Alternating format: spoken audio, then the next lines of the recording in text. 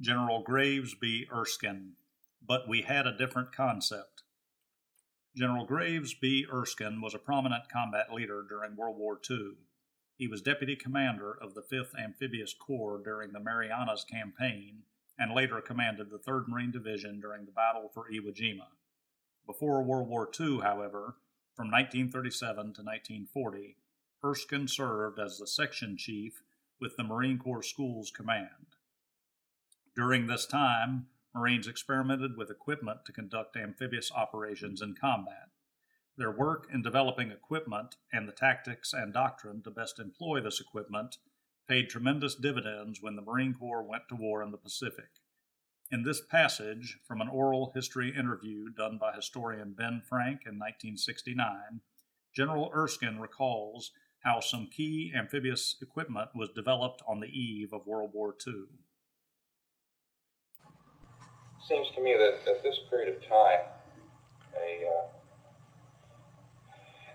all of the early initial studies in amphibious warfare technique and doctrine was being collated. There had been enough of the fleet landing exercises, flexes perhaps by now, with experiments on the West Coast Expeditionary Force, the FMF out there, and perhaps on the East Coast down at Vegas, to indicate what some of the problems were. Yes, that was one of the important things that we were doing in the schools at that time. And I don't know that any one person could take credit for developing the various techniques that we finally came out with, but because many people were involved in it. One of our great problems at that particular period was having a suitable landing boat. We had a boat board, and the boat board would come up with various types of boats that they had seen, but we had nothing resembling the ramp bow.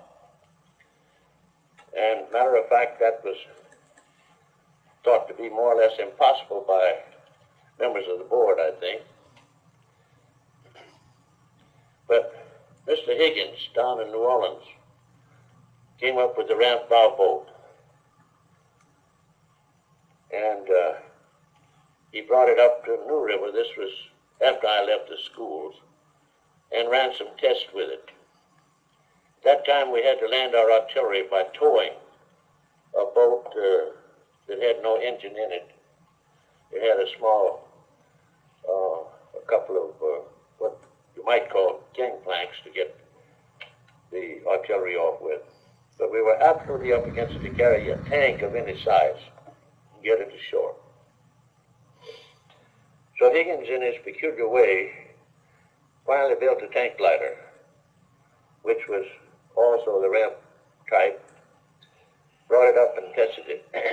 I remember one of the tests, which I didn't attend, was conducted down in the Norfolk area.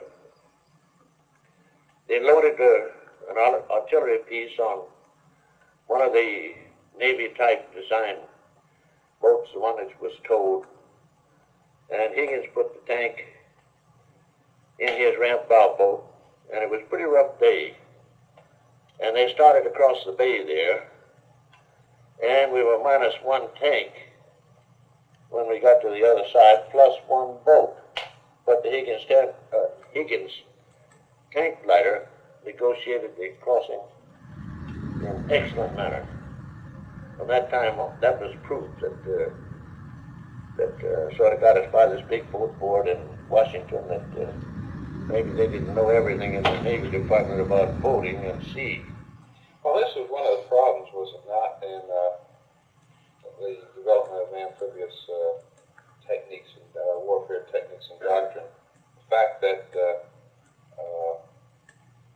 the Navy had a correlated responsibility for developing the landing craft That's right. and the transports to carry a amphibious assault force. And they weren't keeping up with it. They didn't have the concept of getting their Marines ashore.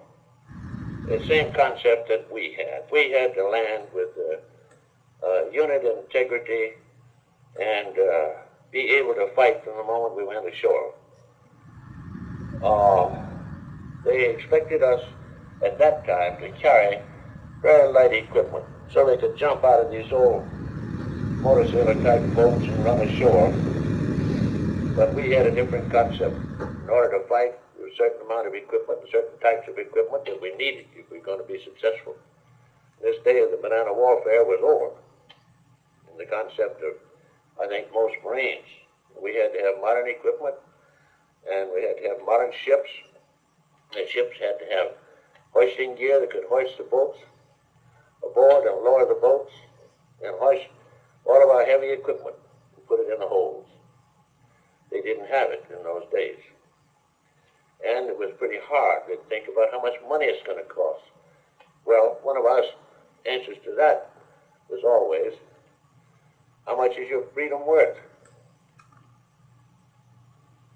You can't be penny wise on this kind of stuff. We've got to have it.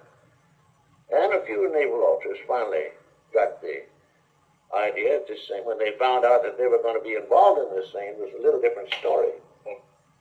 And involved in a big way. And we had any number of types of boats tested, but we ended up with the ramp bow boat as our standard landing boat. Now,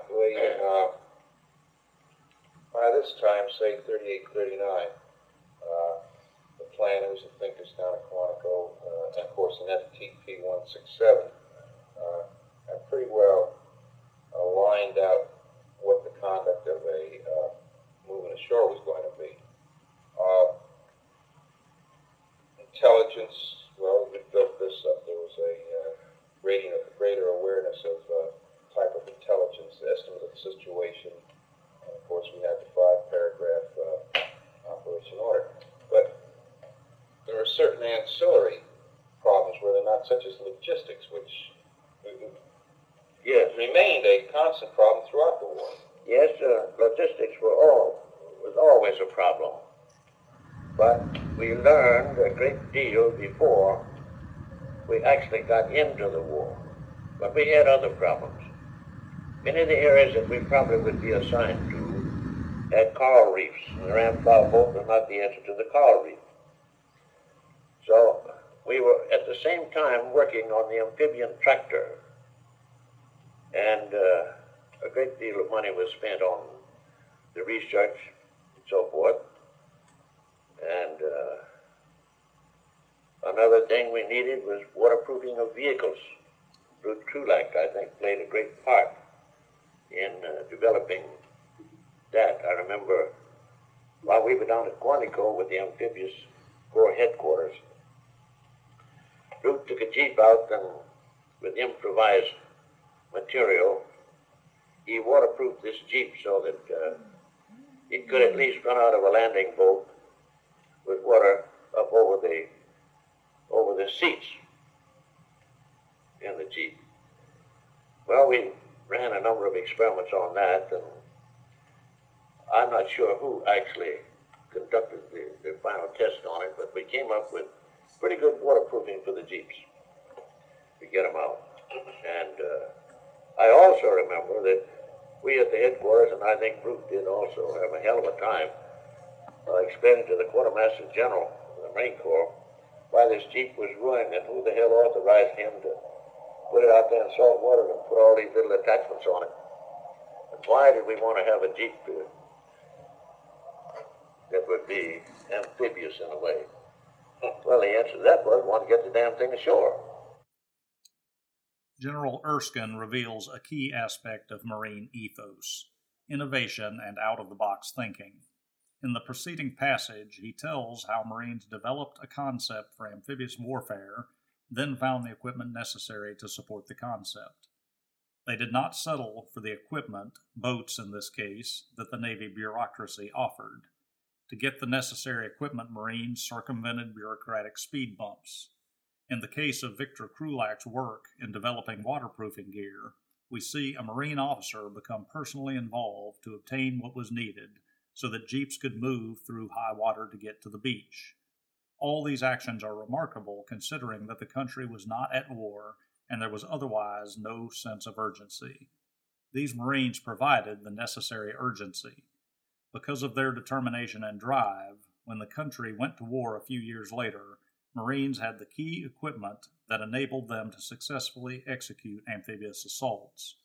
In so doing, they proved that amphibious assaults could be successfully executed against a well-defended beach, something that had been strongly doubted before.